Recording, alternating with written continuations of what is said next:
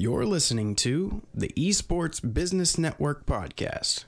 Today's guest, Neil Johnson, Director at Esports Events DC.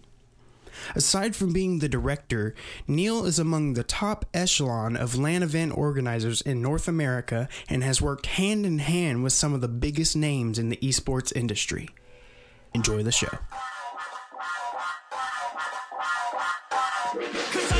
I'm the show. In the zone, here I go. In the zone, here I go. In the zone, here I go.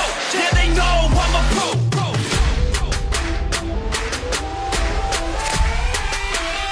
Let's go, let's go. Welcome everyone to the Esports Business Network podcast. My name is Cameron. I'm here with the CEO of EBN, Trent Knox.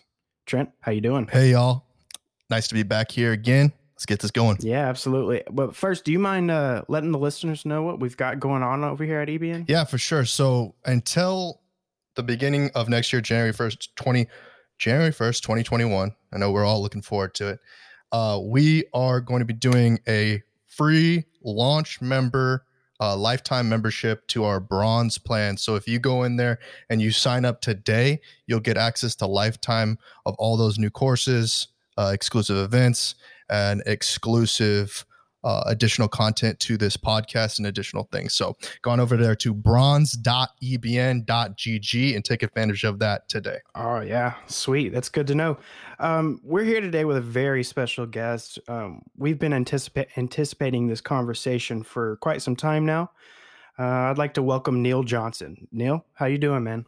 All right. Hey, Cam, Trent, I appreciate you inviting me on the podcast. I know I've listened to one or two before and excited to be here and maybe give some insights and tell a part of the industry that just really hasn't been told that much. And that is esports, hospitality and tourism. I know we focus on brands and orgs and distribution platforms and stuff like that. But all of these events, you know, at least the live ones, the LAN events are happening somewhere in some destination, some venue or something like that. So that's kind of where me and people like me kind of come in. Yeah.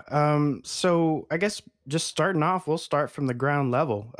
Tell us about yourself and where you grew up and how was your childhood? Oh, wow.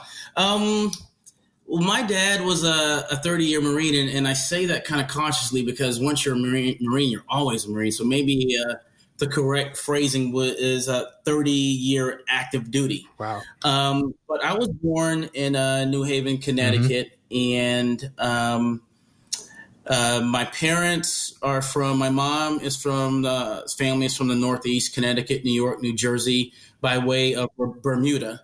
And my dad's family is from Petersburg, Virginia. So I'm from the Northeast, Connecticut, but with my dad and that military lifestyle, we moved all over places in Massachusetts, a couple places out here in the DMV area, North Carolina, moved out west in the 8th grade in San Diego in 83. So cool. Have been all over, but I think that's part of the story. And I think that's part of who I am, because you can literally just drop me anywhere.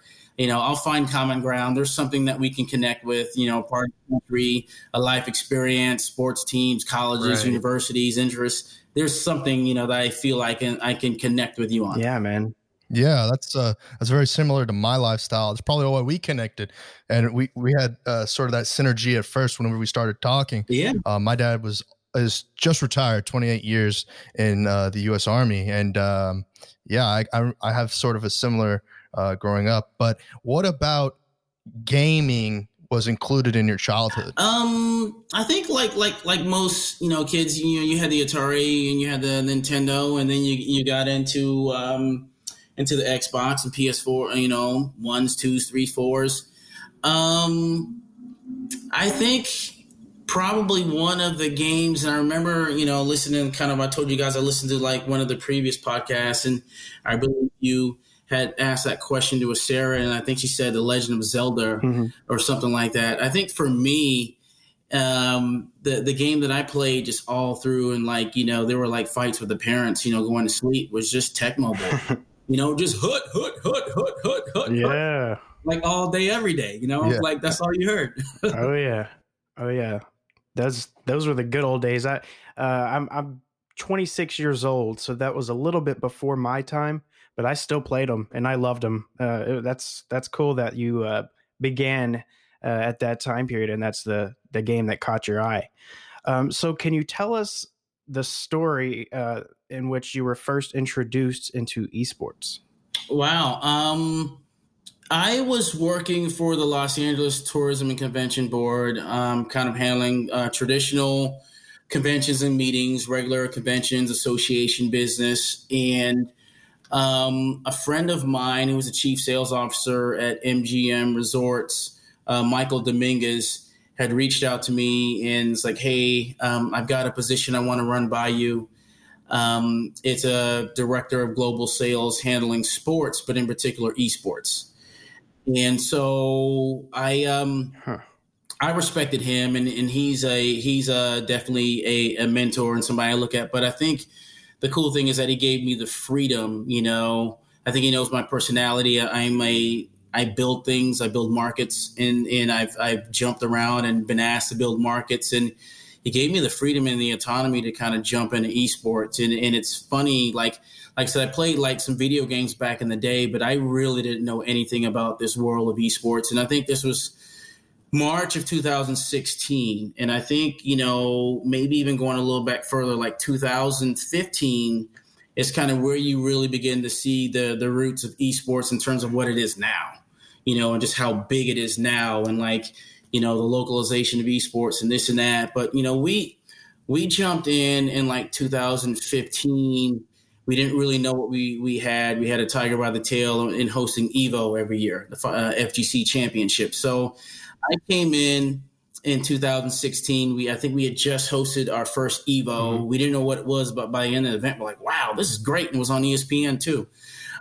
So then I'm tasked with this market and some other markets. Wow. So I started in March of 16, and it's taken me about 5 months to kind of swing around and start looking at esports. But the guys from MLG, Adam Apicella, John Curran, kind of reached out.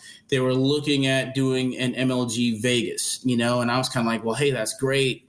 I really don't know what you guys do. I said, when's the next event you're having? So they had an MLG Orlando. And so I went out there, and I get there, and I'm walking across the street to the event with Attach from FaZe, and he's a cool kid. And then 45 minutes later, he's up on the main stage just going off on like streaks. I'm like, dude, you didn't even tell me you were like a beast walking with you, man. But it was like weird because I was like new, and so I'm kind of like, okay, what's the objective? Okay, they play X number of maps. The first one's the first one is Hardpoint. Then Search and Destroy. They do that twice, and then they got another one. What's the objective? Okay, first to 250, first to 6. How's the crowd kind of going in? How's the crowd kind of vibing on the different teams? Okay, they got the 16 best teams in the world, but they also have a players bracket. What's going on in the players bracket? And I'm just kind of like watching everything. And like I get there in the morning, and I'm like, I'm hungry, but like the best teams are now starting to play now, and it's working to where like FaZe and Optic Gaming are playing, and the green wall's just going nuts. And I'm like, I am starving, but I am not leaving this seat because I don't know what's going on, but I love it though, And I didn't eat until like 11, and I had to go rush back to the hotel lobby and to the restaurant and like put in some order of something, just because to get something to eat. Mm-hmm. And I was like, man, if you spent a whole day and you didn't even eat, this has to be something that, is intriguing. Yeah, man, that's such an interesting story. It's really cool. It says a lot about your character, that how you were describing how you just soaked everything in, from the crowd to the actual matches and who was up there and what was going on. I can only imagine how that experience felt. From what I understand, you and Trent actually ran into each other at a LAN event. Is this correct? Yeah. Not really, but sort of. Sort of? Okay. Let's hear it. Our most recent meeting was at DreamHack Anaheim, but the first time we met was actually at an industry event, South by Southwest down here in Austin. And we were at a mixer, I guess that's sort of what our networking event, and just a bunch of people just sharing their stories. And I heard Neil asked me about my journey, and this is my second year, I guess, like kind of into esports. And I had been starting to do the video production on the going to events and covering them and sort of stuff like that. And Neil just had like an incredible resume. I wanted to know more about what he was doing. And, you know, at the time, I think you were still at MGM before you now moved over to now at Events DC. If you want to tell us more about Events DC, that'd be awesome. Yeah, well, for one, I'll jump in on my recollection of that as well, and then kind of jump into Events DC. But yeah. I know it was Austin, but I think it might have been DreamHack Austin first, and not South by, because I think you were doing like some freelance production work for them. Oh, I was doing media with them, but it's weird because DreamHack lets you do so much. They let you do like some like original content that they'll post up on their platforms, and then you also have like kind of an open distribution of it. So yeah, it was kind of like a shared situation, but yeah, it was like that. Yeah.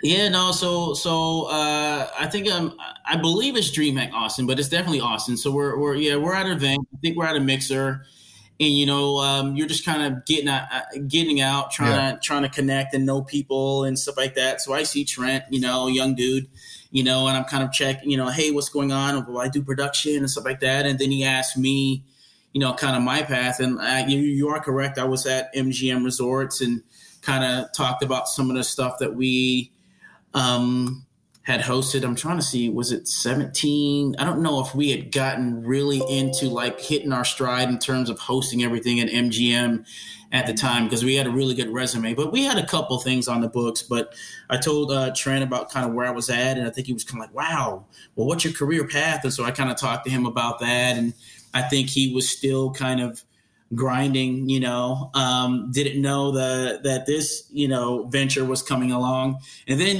we connected in February at DreamHack Anaheim, and we saw him again. And I still don't think this was in the works. You might have been talking about this in February, but I didn't think you were that close to kind of building this and getting this up and running. No, because if it was kind of a pivot due to the pandemic. You know, this was like something I thought maybe could happen a lot longer down the road, because I wanted to, you know, first give back as much as I could to the community, and through like video production and just like as much content as possible. But when you can't go to events and create the content, then you kind of have to figure out a different way to stay connected with the community. And so that's why I kind of developed this to kind of still be able to give some form of content to people, and especially through the podcast and Cam, of course. Yeah. So now that we know where you came from, Neil, and you know, we know how you got into the esports industry and how you even met Trent. Can you give us a description of what you do now, and what you have done and what you're planning to do in the future? Okay. Well, actually, Cam, let me ask. You were when you were still at MGM, you were booking stuff for HyperX, right? Still? No. So I guess I'll start there. You know, at MGM, when I started at MGM, I was a director of global sales. Yeah, and I was in charge of bringing conventions, meetings, events that specifically were in designated convention and meeting space, as well as had an attached room block to it.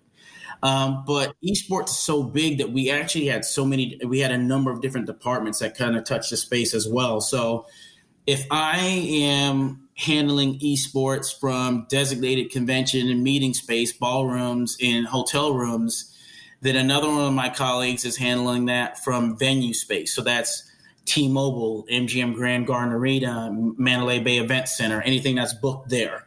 Then I've got another colleague that was with casino gaming, and that's like the show floor of tomorrow. Like when you're walking around a casino floor, the games are esports or skill-based games. And they were the ones who had kind of identified this opportunity to gut one of the nightclubs out there at Luxor and reach out to the guys from Allied to bring in the HyperX Arena. So that's another. And then you've got the people in corporate sponsorship that do cash or in-kind sponsorships. Okay. You have corporate marketing and corporate social media. So we had about 6 or 7 heads that were all kind of connected, working through this thing called esports that we all didn't know, although we all knew our respective disciplines. So that's kind of what I did, there. Now, when I was there, we had a really good run. We brought in Evo every year and saw that thing just build and grow. And that's, the FGC championships. Yeah, and that was awesome. We also brought in DreamHack Masters, just their CSGO title event. And we had that at MGM Grand. And that was cool. And actually the qualifying rounds were on the casino floor, so that attendees and just fans, and patrons can kind of get a glimpse of that. But then also with the resulting partnership and relationship with Allied Esports, they rented that area out, but it was in our best interest to make sure that we filled that space. So in that, we had Ninja Vegas, right before Ninja blew up, and it was like right after his him streaming with Drake. So we had him out there, and he had like 9 flights of like a Fortnite. I believe like a 11-year-old kid won like the last like round flight against him. We've held League of Legends All-Star event there, I think a couple years now. Capcom Cup there. We hosted NBA 2K's The Turn, their first tournament outside of their studios in Long Island, in their first, I think in their second year. And then the World Series of Esports was also based out of our properties at that one at Aria. And they were like monthly competitions between like Soul Calibur and Tekken and Madden and stuff like that. So we've had a really good presence at MGM. And I think one of the last things I did when I was there, I booked the Esports Business Summit, which I'm on their board now. We booked that at MGM Grand last year. So we've had a good track record there. And I think one of the interesting things there, and I'll compare and contrast and then start kind of getting into what I do now, is when we were getting up and running, we knew about esports. We knew there was a directive, hey, let's try to make a splash out there. But we were like, how do we do it? How do you jump into something that you don't really kind of know? Do we sponsor a team? Like, okay, well, we've got the money, but is it the best spend? And is it the right title? Do we know about the right team?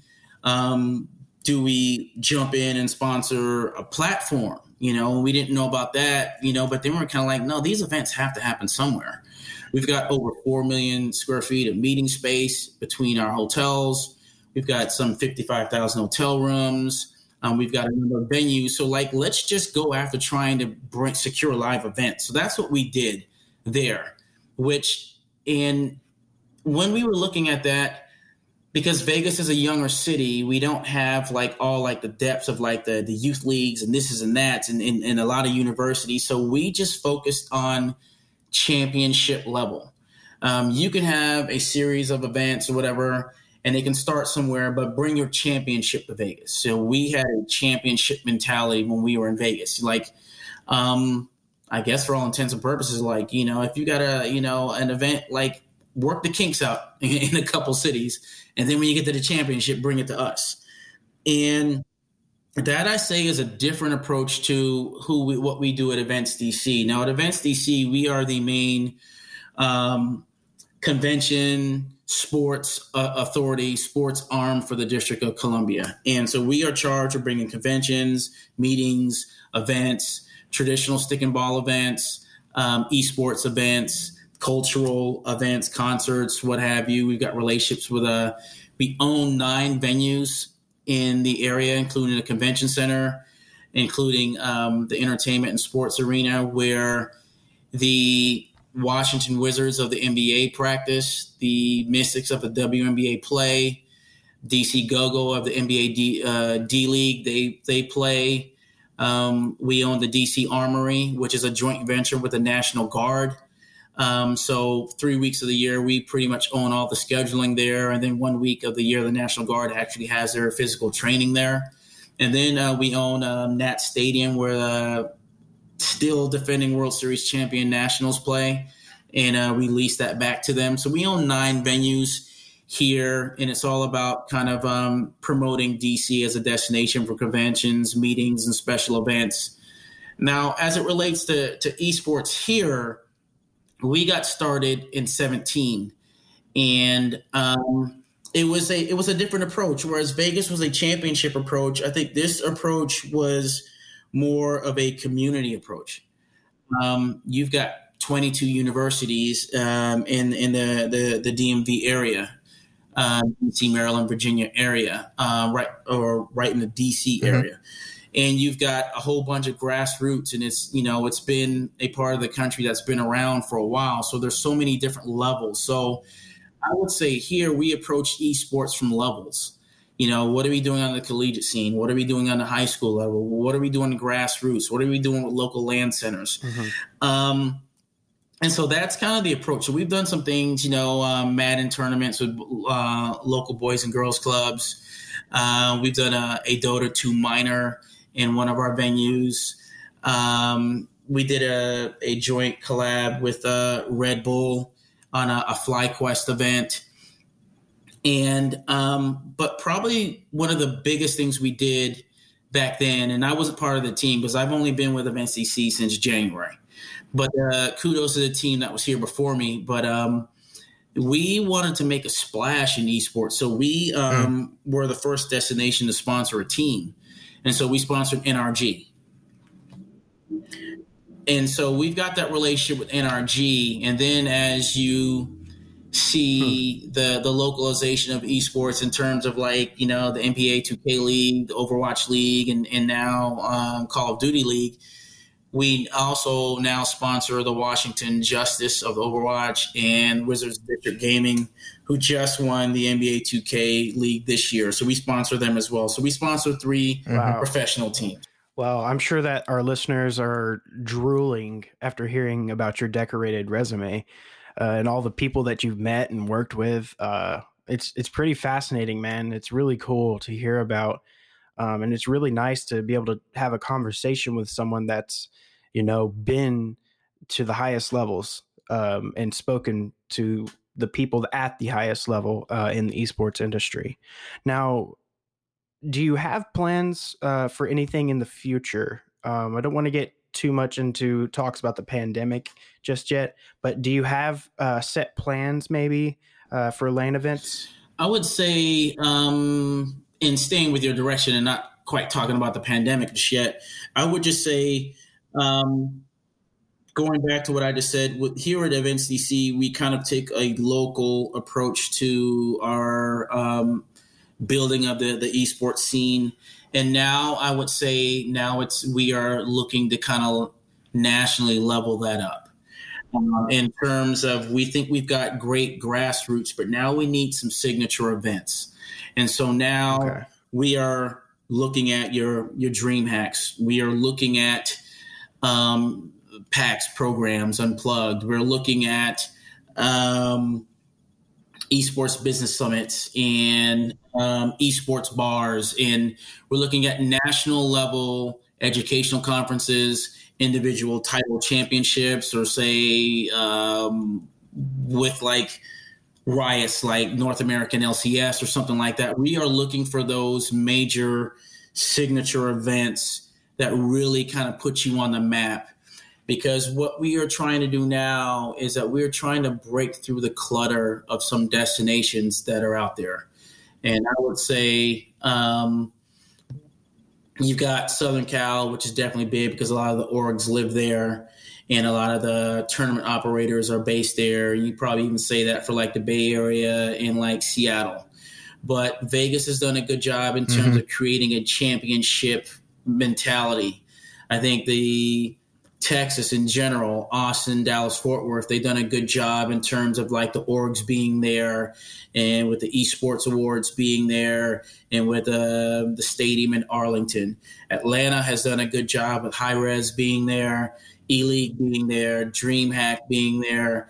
And Philadelphia seems like they're coming along. They just hosted the Overwatch finals last year.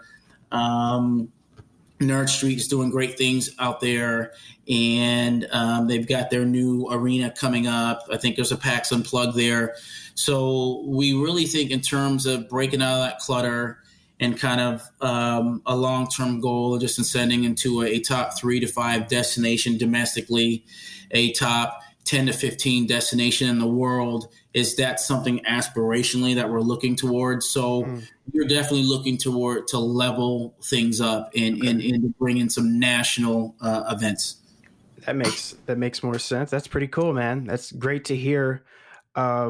So if you don't mind, Neil, we're going to take a second and let Trent mention a couple more things about EBN, if that's cool. Yeah, good. Yep. Yeah, for sure. It's a good time to say, if you've not already leveled up your membership with us, you can go back to the EBN website, bronze.ebn.gg, and upgrade your free membership to a bronze membership. Again, that's till January 1st, 2021, that you'll get lifetime access to that bronze membership. And if you want to really represent your membership with Esports Business Network, head on over to our Amazon merch store at http://merch.ebn.gg. Pick up a shirt, a hoodie for the winter. And remember, EBN's got your back. Don't negotiate without us at your side. So actually, can I dial it back a little bit? Yeah, might as well. If it's all right with you. All right, Cam. I'm wondering something. Neil, how did you get into the events, hospitality, and travel industry before esports? I was a business administration major, sports marketing minor at the University of Oregon. And through the University of Oregon, there is a pipeline along with probably about another 6 universities: University of South Carolina, University of Massachusetts, University of North Carolina, Greeley. It's about 6 to 8 that kind of have a pipeline into Disney sports arm. So it was Anaheim Sports Incorporated that owns and operates the Angels and Mighty Ducks for the hockey and baseball. And so I got there and I interned, and then through that kind of time period, I was in that ESPN Disney family. So Disney owned ESPN. So then my dad finally retired, hung his hat up as a Marine in Las Vegas. And so ESPN had taken over the marketing and sponsorship rights to UNLV's athletics, 16 collegiate sports. So we did marketing, radio, TV, signage, promotions, stuff like that for UNLV athletics. And in that capacity, the Las Vegas Convention and Visitors Authority, a similar kind of property, organization like the one I work for right now with Events DC, but for Vegas, they were a main sponsor of UNLV athletics. So their president and CEO, who I had met, and some of the other people there, they had a junior kind of exec program called an account rep program. So they brought me over there. It's like a glorified intern. It's about 18 months, and you just spend, 3-4 months with just different departments, different, Yeah, it was really cool. I mean, you spend time with the ad agency that kind of makes up the what happens in Vegas stays in Vegas kind of commercials. And then it's sort of like actually an apprenticeship, right? Some weird khaki pants and khaki vest, and you're at a visitor information center telling people how to get to the Grand Canyon or something like that. And then you're spending time with like diversity and kind of like what are our initiatives? How are we kind of giving back, or corporate CSR? and stuff like that. And then you kind of get into the various kind of sales, you know, like how do we market, promote, bring conventions to the city. So you get a really good kind of base, you know, in terms of what's going on. And so then after that, I got promoted as a leisure sales direct executive. And so then we had like the Western third of the U.S. It was working with travel agents, .coms, booking.com, stuff like that. Yeah. Airlines that started a new service to Vegas, and you would just go out there. You would do casino nights. You would do constant presentations. Oh, okay. I remember one, we went to the JetBlue reservation centers in Utah, and we did like their travel agents came in, you know, on the hour, every hour. You did like 16 presentations, you know, like all 5 minutes long, saying the same stuff. And you're like, you know, after the sixth time, you're like, you can hear yourself talk and you're coming out of your body and then you're coming back into your body and then you're listening like, oh, I sound weird right there, but you're still talking though. Yeah. Yeah. What did you ever anticipate yourself doing your work you do today? Nah, I love being on the city level. I love representing a city because there's so much that goes into that. So our job is to go out and market and promote a city. And what we do is that we bring out of towners into the city and then they get charged a room tax. But that room tax then in turn, it goes back to the local municipality. So it goes back to the schools, it goes back to the hospitals, it goes back to help building roads and doing all this other stuff. So when the work that you do, you know that it's helping employ people, you know that it's helping to create a positive economy, you know, and so you can look around in the city and you know that you're doing a good job in addition to just the buzz and the excitement that people have when they're actually at like a boxing event or an esports event or a March Madness event, you know. So I really like that. And so I've done that for Las Vegas. I've done that for Los Angeles, completely different cities. And I'm excited to do that now for Washington, D.C. This is kind of like my third go around in terms of like repping a city. Then when I worked for MGM, we owned like half the city, you know, so that was cool. But this is my third time going around where we're like, you're completely repping a city. And, you know, when you're kind of going back, trying to get the Dream Hacks and the Paxes and everybody to come to your city, you have to tell the complete story of your city, you know, like why come here? And so there's so much that's going on in a district that it's awesome. I had mentioned that, okay, we've got 2 professional esports teams, maybe 3, because there's a professional NHL component here too.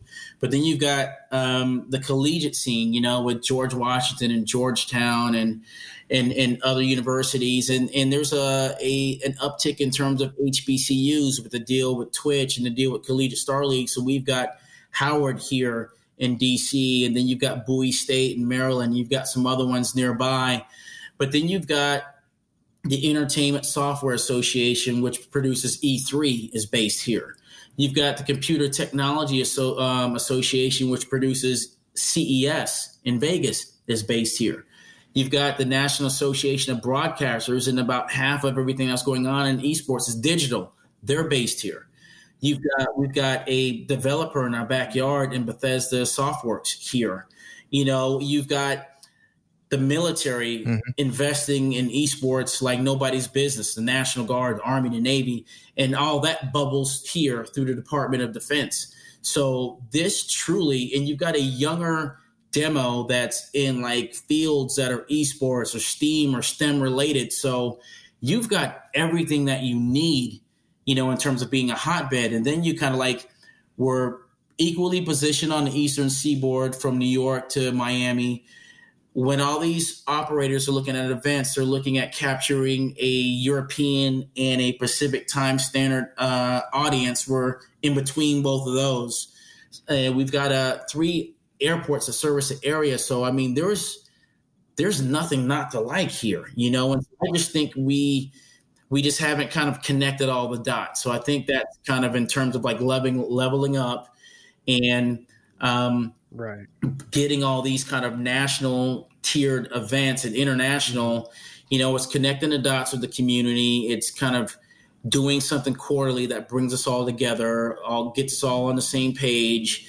And then, when we bring these people in, have components of all of those there to kind of speak to the ecosystem here, Yeah, man. That's, just the work that you do with the community alone is I'm sure satisfactory, but all the excitement and everything, as well as probably getting paid for it. So, aside from that, that's amazing. I would love to be in that position. And, I never really thought of Washington, D.C. or the District of Columbia being such a hotbed. But now that you bring up all those institutions and stuff that are going, that are there, I mean, it's pretty cool. It's pretty cool.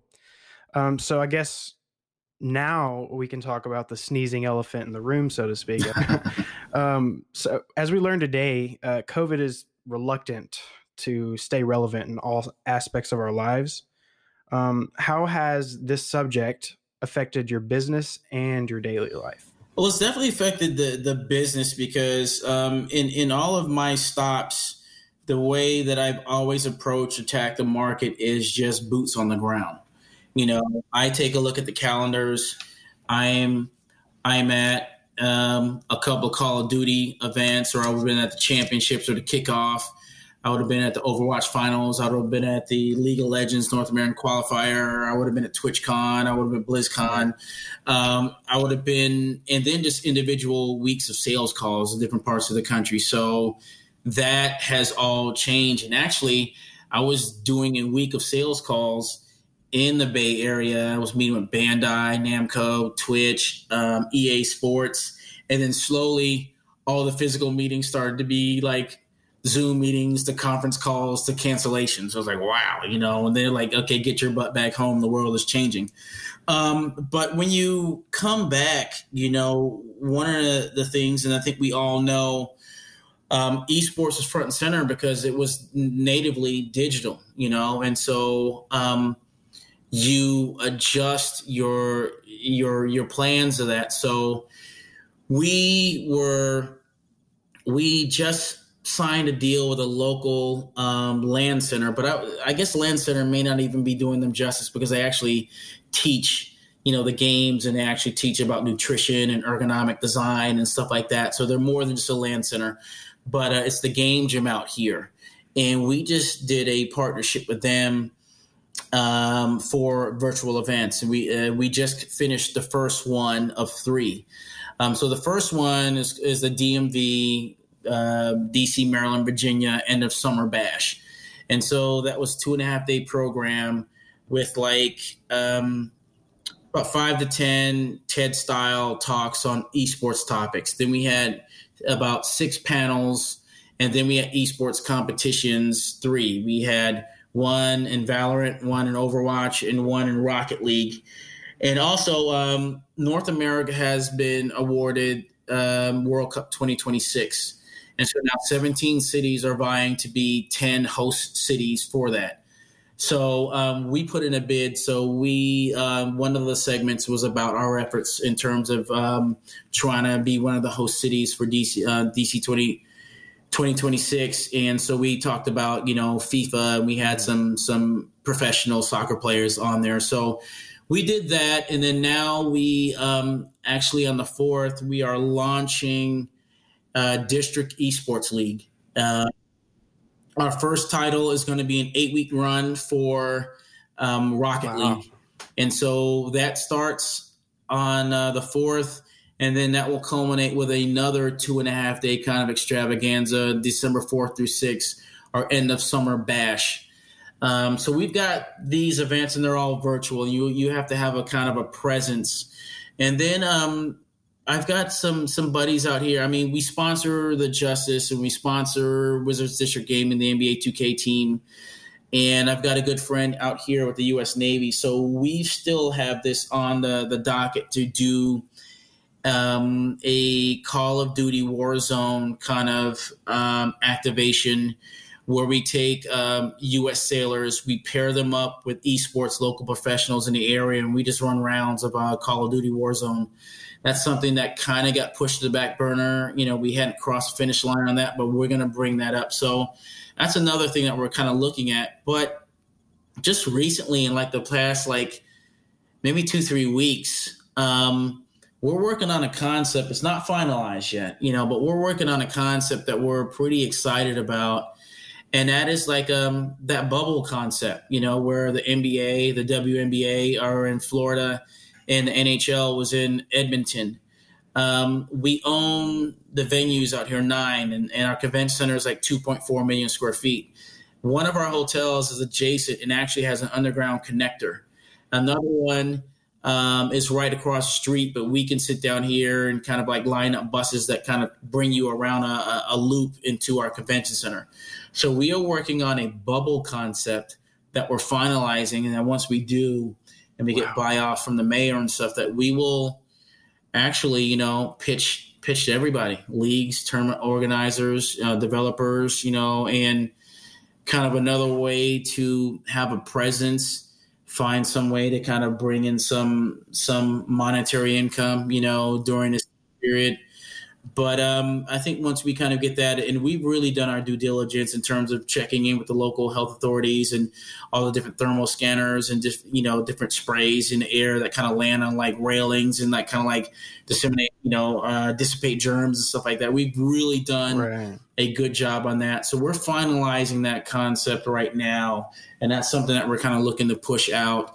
Virtually is basically all you can do right now. But if you can present an opportunity for a protected bubble environment, well, then and other cities are doing that too. We're not alone in that, but when you present different opportunities and then kind of going back to the laundry list of like why DC, I think you begin to create and present a compelling story. Yeah. What does it look like for an event producer like yourself, promotion company, and what you've got going on for like the consumer metric of the bubble? Also, maybe you can even just kind of highlight what it looked like before against what it's going to look like in the future. Well, I think before, when you're looking to secure events, there's a couple touch points, a couple buzzwords, that, just throwing out there, like your DreamHacks or somebody like that there, or that are looking at, and that this is a digital environment. So the internet and the internet provider, you have to have a great relationship with them, because the internet makes or breaks all of these things. Then after that, you're looking at union labor, general service contractors who are putting the carpets down and all this other stuff and kind of building that show floor experience, building all the booths for the exhibitors and stuff like that.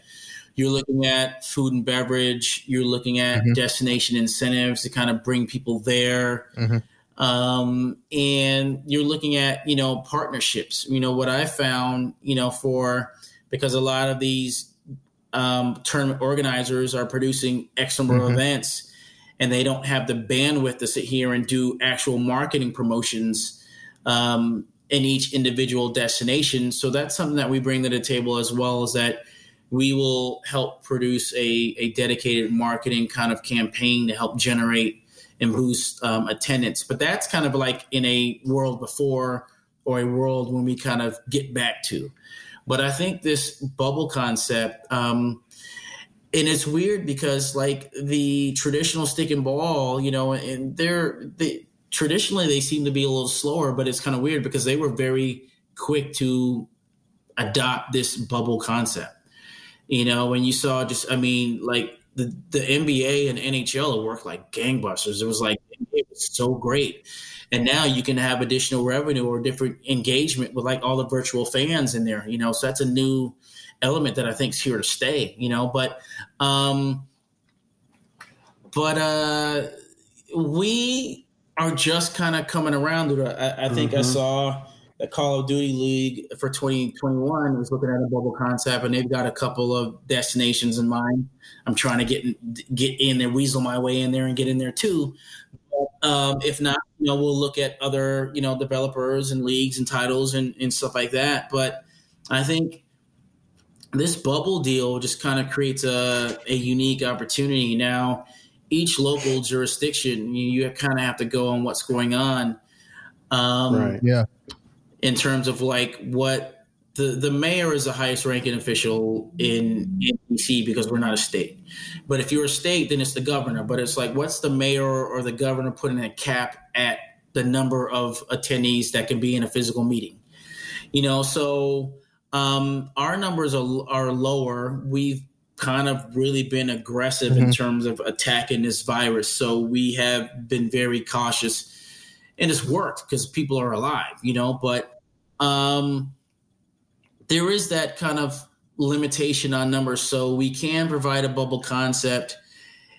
It could be just competing teams, and we're kind of on the cusp of possibly the mayor increasing that attendees list. So it could be more. But I definitely think just even at a reduced number of attendees, whether it's just, the competing teams, coaches, organizational staff members, it's better than just having these teams compete online where you're dealing with latency and stuff like that. I think with Call of Duty League, I think one of the teams previously had to forfeit or were just at a very disadvantage because one of the players, internet went out or something like that.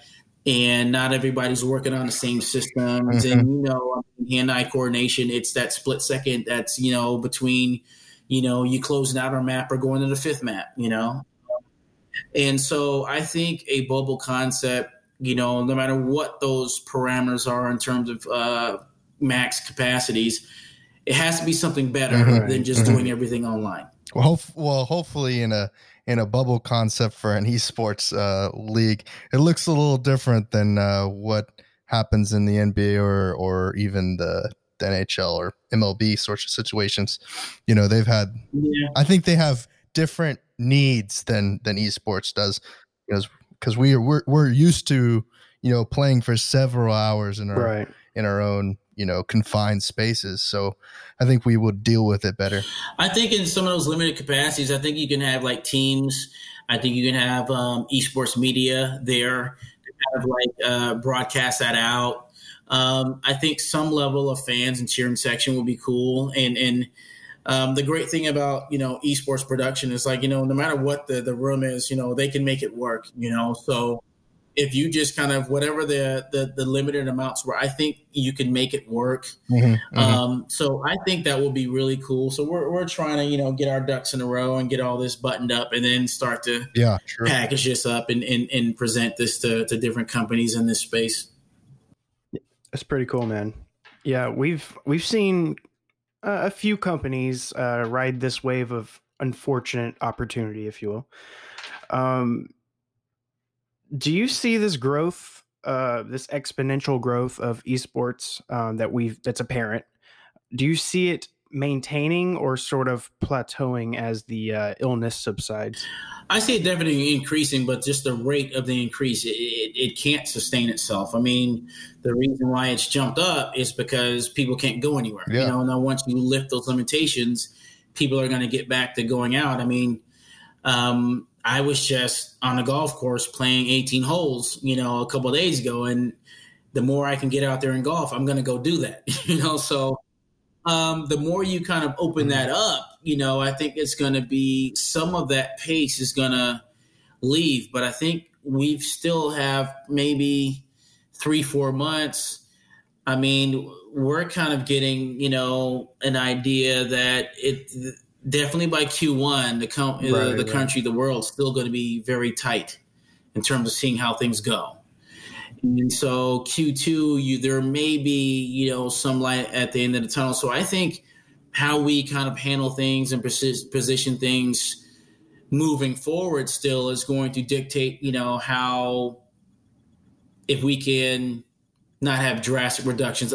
But don't get me wrong, we're definitely going to continue to increase, because now that people have seen this and exposed that, and they're hooked the way that I was hooked. I mean, we're not going backwards, but I just don't think that it's going to be the growth that we had right now, because we were the only thing people could do. Yeah, that makes sense, man. And it's kind of we're going to hit a fork in the road, so to speak, and it's still to be determined. So I guess enough cough talk, if you will. Yeah, so we've got two separate sets of audiences. One that are individuals intrigued by the business or obsessed with gaming that are looking to enter the industry. And two, they're already somewhat successful and looking to network or grow. So for the audience that is brand new to the world of esports and the business that coincides, what sort of advice do you have to them? If you could go back to the beginning of it all and give yourself advice, what would that advice be? I think in this day and age, I don't care what industry you're in, you have to be a steward, a steward of your industry. I think you have to really look at your craft as something that's special, and I think you have to put the work in to understand it. When I first kind of came in, like I said, my approach is boots to the ground. So it's fortunate for me, I had management at MGM and here at Events DC that this was a priority. Fortunate for me that we had budget, to allow me to get out, but I got out. I went to educational conferences. I went to seminars. I went to esports competitions. I did sales calls. I was just out as much as I possibly could. And I wasn't like at events out there to, well, let's say I wasn't out there solely just to network. I was out there to understand the title, the scene, the network for each individual game or event that I was at. Because if you can't speak intelligently, knowledgeably about something, people are going to just gloss over you, So I was always there to understand what it was I was taking in.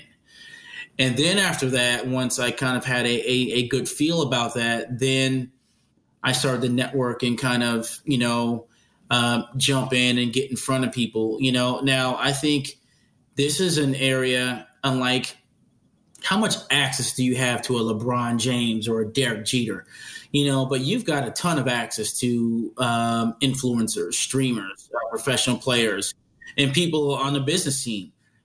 Find what their handles are, reach out to them and just kind of, hey, I'm new. I want to connect. How'd you do this? People are okay with telling their story.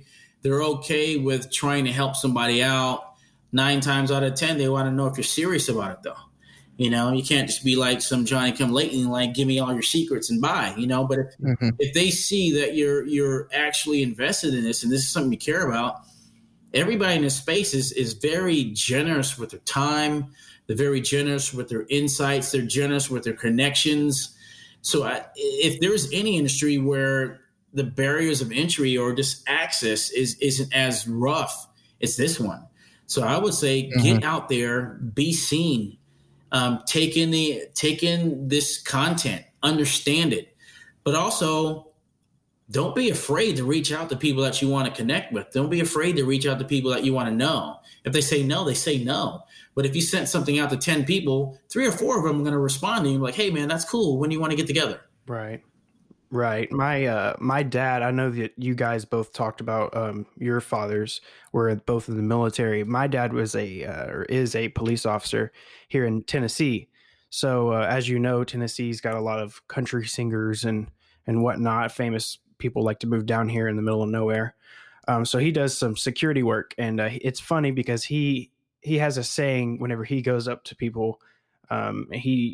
He doesn't get nervous or anything. And a lot of people ask, like, how do you approach these like famous singers and stuff so casually? And he says, they're just another person. If you look at it that way, it's not as intimidating. So I think you're spot on, man. You just gotta realize, like, Ninja, he's another person. LeBron James, he's just a person, So yeah, I agree with you. I think just getting in there and just being brave enough to ask questions, I think is really helpful.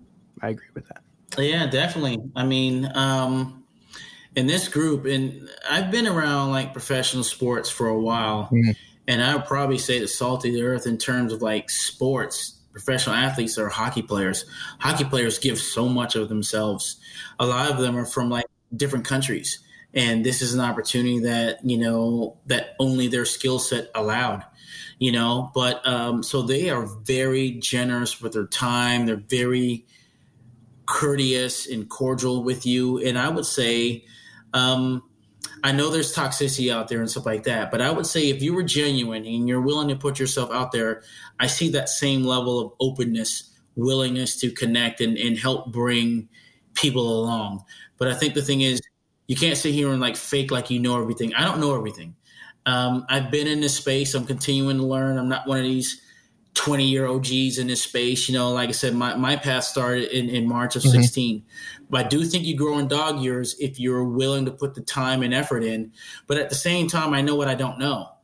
But where I hang my hat on is I know about my area. I know about esports from a destination perspective. I know about it from a venue perspective. I know about it from being a minority in this space. Those are things that I know beyond a shadow of a doubt.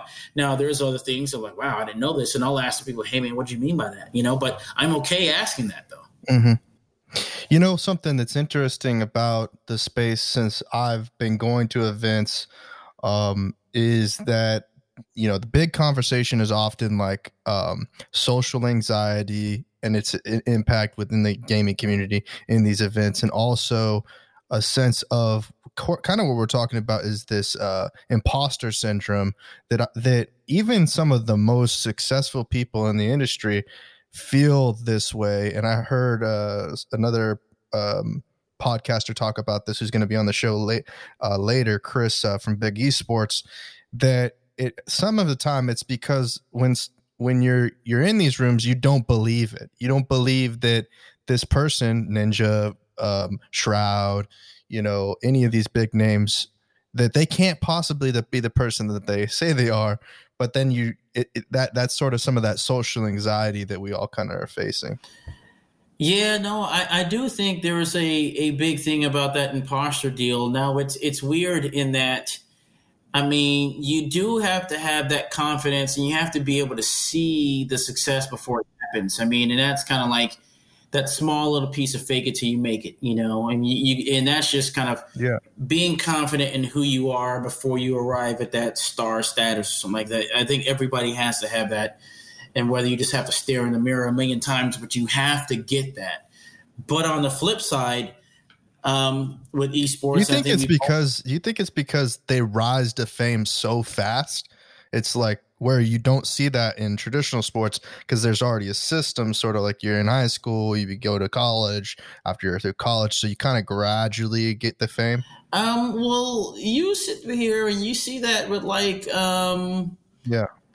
streamers and other social media people, like the Kardashians and then just other, traditional social media folks, something goes viral and then they follow it up with a couple of good things and now they're just a star, and but I think to some extent you have to believe that that's where you were going. Yeah. And so I do like that self-confidence. Now it can't come across in arrogance, I mean, and I think that is where the imposter syndrome comes in. Right. I mean, in esports, you meet a million different people and you're like, oh, I'm a consultant in this. And this is like, no, you're not. Right. Yeah. It's kind of like, I mean, just simply say who you are and what you want to do and where you want to go. And I think people will understand that, but because, I mean, it doesn't take but a quick minute.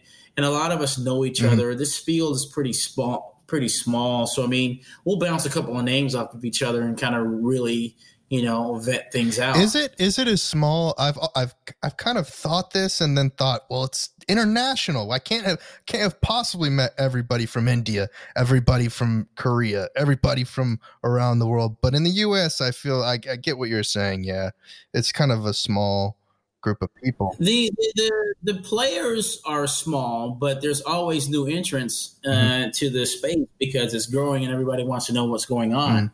But I think one of the things that I kind of looked at this space into, and just in terms of speaking internationally, is with MGM. I talk to leadership. I'm like, hey, we have to have a two-pronged approach. One, we have to look at, trying to win business here domestically, but we have to get out and get on a plane and go to international countries because the scene is different. The players are different. We don't know who they are, and with America kind of jumping up in terms of revenue, either being on par with like Asia or surpassing Asia, everybody that's out there in the world of esports, in order to be successful and to be a world player, you have to bring your programs and your events through the States. And so they're looking at the U.S. So I've been to IEM Katowice in Poland. I've been to DreamHack Winter in Jönköping, Sweden. I was supposed to go to Gamescom this year and League of Legends Worlds, but then COVID hit. But they're on my travel calendar, so I'm going to go out there and they will be new. But from what I've seen, the faces will be new until you've been 2 or 3 times. And after that, it will still go back to a small world. Right. Yeah. Yeah, it's a good point. Man, I'm over here in a daze just listening to you talk. I'm just soaking in so much information, man. I really appreciate you coming on. Time is money, so I know that we're coming up on that hour, and I just want to thank you for the time that you've given us on this podcast. No, I appreciate it. I've been seeing you guys popping up on LinkedIn and kind of starting to see what's going on, and I think you are definitely on to something. So keep up the good work, and I'm excited to be here too because I think there is a part. A lane in esports that's open for destinations and venues that we really don't talk about as much. And there are some cities out there who are doing some amazing things. And so I think this field, this specific lane is only going to get bigger. Yeah, man, I definitely agree. Before we head out here, is there anything you'd like to plug before we close out? I would just say keep an eye out, on some of the things that we're doing. We are dotting the I's, crossing the T's, but in terms of like leveling up and really getting out there on a national level, we're gonna start to do that. And we just finalized some contracts kind of coming up, so we'll start to roll those things out. But we've got some big things in store. So I would just say, there's a lot going on in the district, and you'll see us in a little bit. Where's the best place to keep updates? Is there an email list for Events DC? You can go to our handles, Events DC on, you go to our website, and we're actually in the process of updating our website. We're going to be rolling out a new website, and it's going to go from like a calendar of events and stuff. So you can go to our website, LinkedIn, Twitter, Instagram pages, and 2 other things that I kind of want to throw out there. I'm thinking about it. On our website, we are launching, we've got 9 physical venues, but one of the things that we're doing in this COVID world is that we are launching a 10th venue, and it's going to be a virtual venue. Wow. And it's called Gather by Events DC. And this is where we're going to have curated content, live streamed on demand, that kind of like talks about, everything that's going on in DC, whether it's culinary, whether it's the arts, whether it's traditional stick and ball, whether it's esports. We're going to have just a whole bunch of different tabs and stuff like that. And then also physically in our convention center, we have just retrofitted one of the ballrooms for a virtual convention, studio as well. So there's some things that we're kind of doing to really kind of align ourselves with like where we're at in the times and kind of where we're going. moving forward. That's awesome, man. That's awesome. I'm definitely going to stay tuned, and hopefully we'll have you back on this podcast if you'll allow it. No, I had a great time. Hey, whenever you want to circle back, just let me know. I'd love to do it. Absolutely. Trent, you got anything you want to plug before we roll out? As always, follow us on social media. Our LinkedIn is growing pretty rapidly, I'd like to think. Putting out the latest industry news as far as from all the mainstream players out there, and as well as our own original content. And then join us on the Discord server, where we're building a community of entrepreneurs, founders, people looking to get jobs in the industry, and everybody's communicating with each other, showcasing their talents. And again, if you want to get access to our free bronze membership until the end of the year, January 1st, it runs out. Go to bronze.ebn.gg. If you want to support this podcast particularly, you can go to anchor.fm/esportsbusinessnetwork/support. A small monthly contribution goes a long way in helping move this podcast forward. And if you just want to just give a small contribution, you can go to our Cash App at $esportsbiznet or paypal.me/esportsbusiness or esportsbiznet, and small contribution also goes a long way in producing this show. Once again, thank you. Yeah. Thank you guys for listening, and thank you, Neil, for showing up. You've been listening to the Esports Business Network podcast, and we'll see you next week.